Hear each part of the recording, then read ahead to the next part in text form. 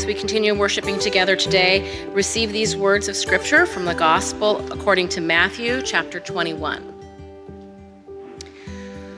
When they had come near Jerusalem and had reached Bethphage at the Mount of Olives, Jesus sent 2 disciples, saying to them, "Go into the village ahead of you, and immediately you will find a donkey tied and a colt with her. Unite them and bring them to me. If anyone says anything to you, just say this: 'The Lord needs them,' and he will send them immediately." This took place to fulfill what had been spoken through the prophet, saying, "Tell the daughter of Zion, look, your king is coming to you, humble and mounted on a donkey, and on a colt, the foal of a donkey." The disciples went and did as Jesus had directed them. They brought the donkey and the colt and put their cloaks on them, and he sat on them. A very large crowd spread their cloaks on the road, and others cut branches from the trees and spread them on the road. The crowds that went ahead of him and that followed were shouting, "Hosanna to the Son of David! Blessed is the one who comes in the name of the Lord! Hosanna in the highest heaven!" When he entered Jerusalem, the whole city was in turmoil, asking, "Who is this?" The crowds were saying, "This is the prophet Jesus from Nazareth in Galilee."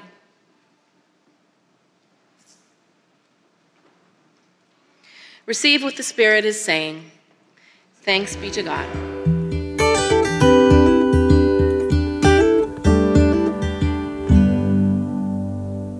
We enter into the final week with Jesus and my time with you in the dark. It's been my sincere joy, my delight to be with you in this blessed season. And my prayer is that you have leaned into the dark as much, if not more, than how you look for the light. That we have together somehow deconstructed some of the biases and symbolisms that have been created for us about the dark, and that we've been able to ask and listen to questions in the dark, to find water in the dark. We've learned to see in the dark, and today maybe we'll remember how to listen in the dark. I pray that you have been able, as I keep discovering every time, the beauty, the sacredness, and God's Spirit that dwells in the dark side of the day. As we enter this week, we join a parade. An impromptu parade that involved a donkey and a colt, a baby donkey. We join Jesus as Jesus enters into the city of Jerusalem. And we remember that we just came from Jesus raising Lazarus from the dead, kind of a big deal. People are excited about that. People are anticipating his arrival. So the crowd that followed Jesus from Bethphage, followed him into Jerusalem. And Matthew says that Jesus rode these both donkeys. Now here's a side note. This just gives you a little bit of window into my geeky theological brain that I spend time thinking about these things. But Matthew says that he rode both the colt and the donkey. Can you visualize that? What did that, was that like,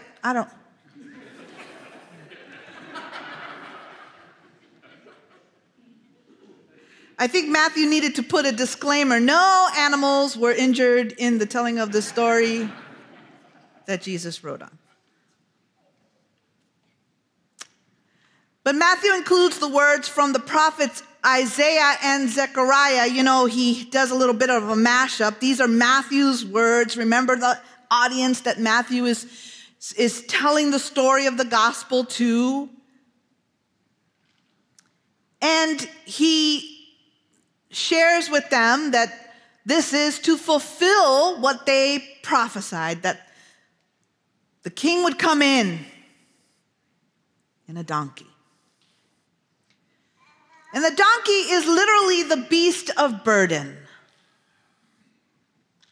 It's a symbol, believe it or not, of peace. It's not a symbol of empire. It's a symbol of power, but a different kind of power. The power of radical love. But I know this is what Matthew says about Jesus. But I wonder if we remember that this is not the first time that Jesus' family uses a donkey. Somebody else rode a donkey. And I wonder if Jesus took some cues from his mama.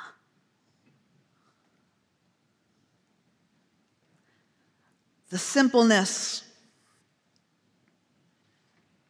the call of God, willing to listen and obey even to her own detriment. Willing to follow a voice that came not from the crowd around her that she probably heard, but from the voice within her that called her and said, "You will bear a son."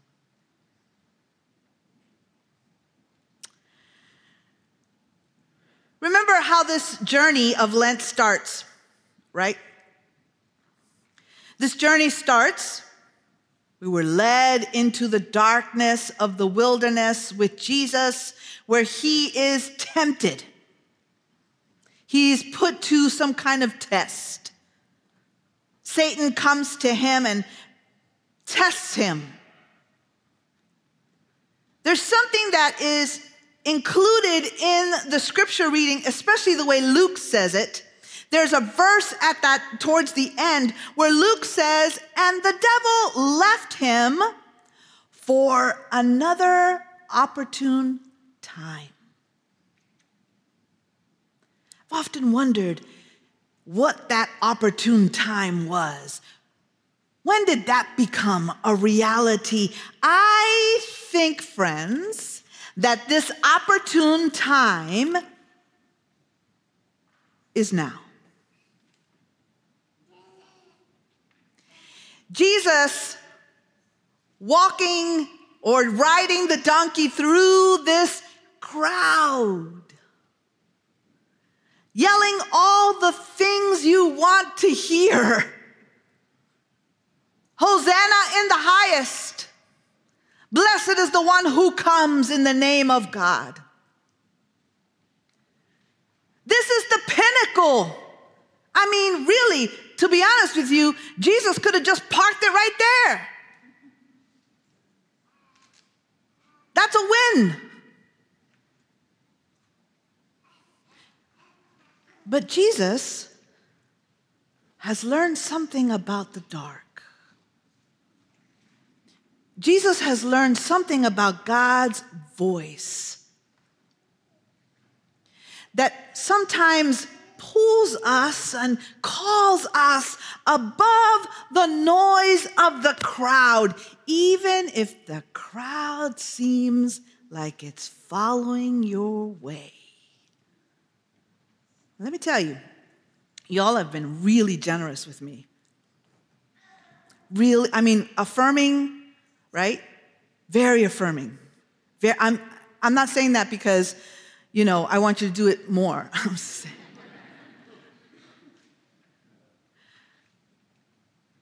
One of my preaching professors, and probably Pastor TC remembers him, Dr. McLean, William McLean,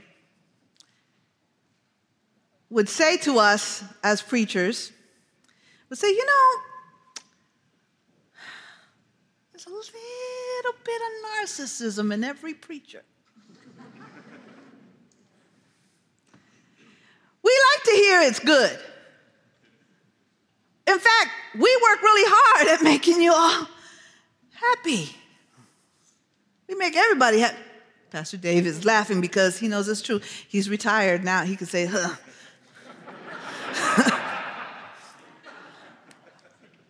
Well, we work really hard. And let me tell you, it's hard work. And so it feels good when the praises are coming. It feels good when, but when you gotta do the hard things, when you gotta say the hard things, when you gotta say the not too popular, it's not gonna be good with this crowd things. See, Jesus could have stayed in the pinnacle of that moment. But Jesus was not following the sound of the crowd, but the voice of the one who had called him to enter into this moment and this story. And that voice led him to the temple, led him to turning over tables, led him to calling out people, and the rest is all downhill from there. Public enemy number one by the end of the week. So,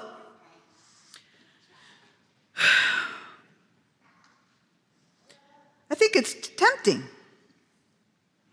I think this is the other opportune time. I think this is, Satan doesn't show up in all the whatever it was that she or he showed up, I don't know, showed up in the wilderness.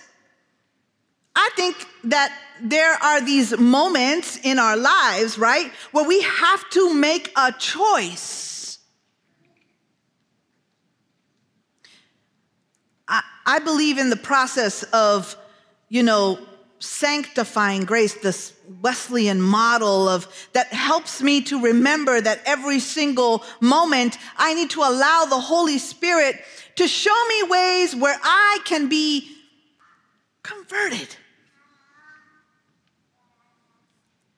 And that means that I have to have opportunities to see where the Holy Spirit will show up. Where the Holy Spirit wants to do some spring cleaning since we're in the season. And we all have that closet. I know I'm going to get to that closet this season, just maybe not this week. And this is what we do with our lives too, right? So we say, yes, I want God to make me into, Lord, I want to be a Christian. Nah, don't go in that room yet. That one that has, I like my anger. Can you just leave it there?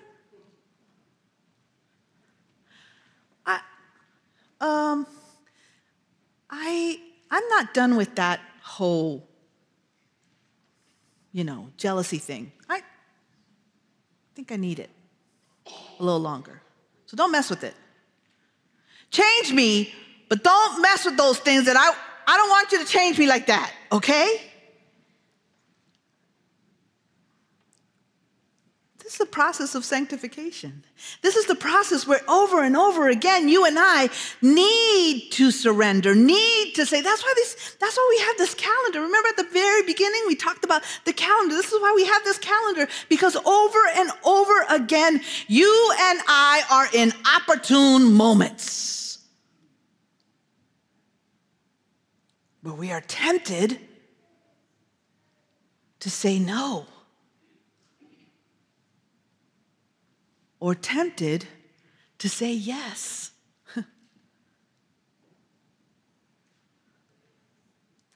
This is Jesus' moment.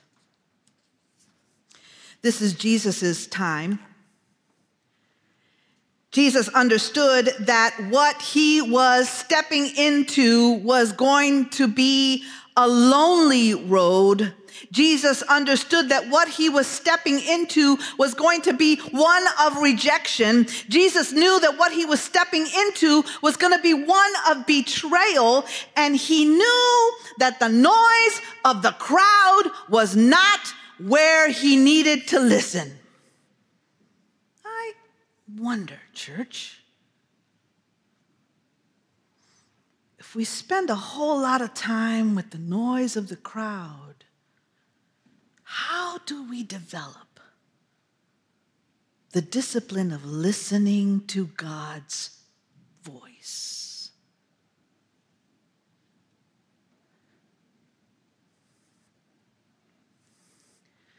I pray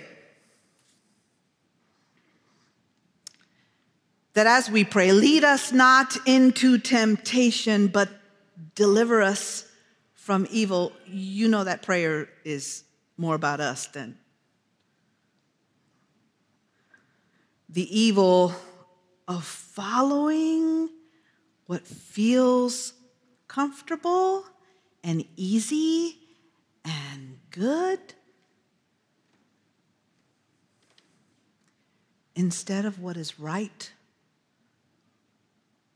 and what God is calling us to do.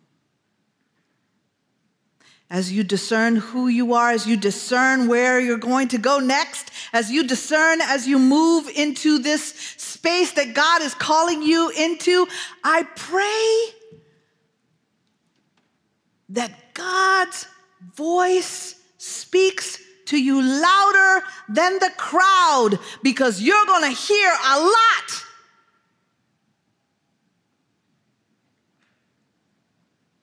But if we are willing to listen to the Spirit, we may hear the Spirit say, beware of the noise of the crowd. Because within the loud praises, I think Jesus, listening carefully, could hear, crucify him. Crucify him. Crucify him. May it be so.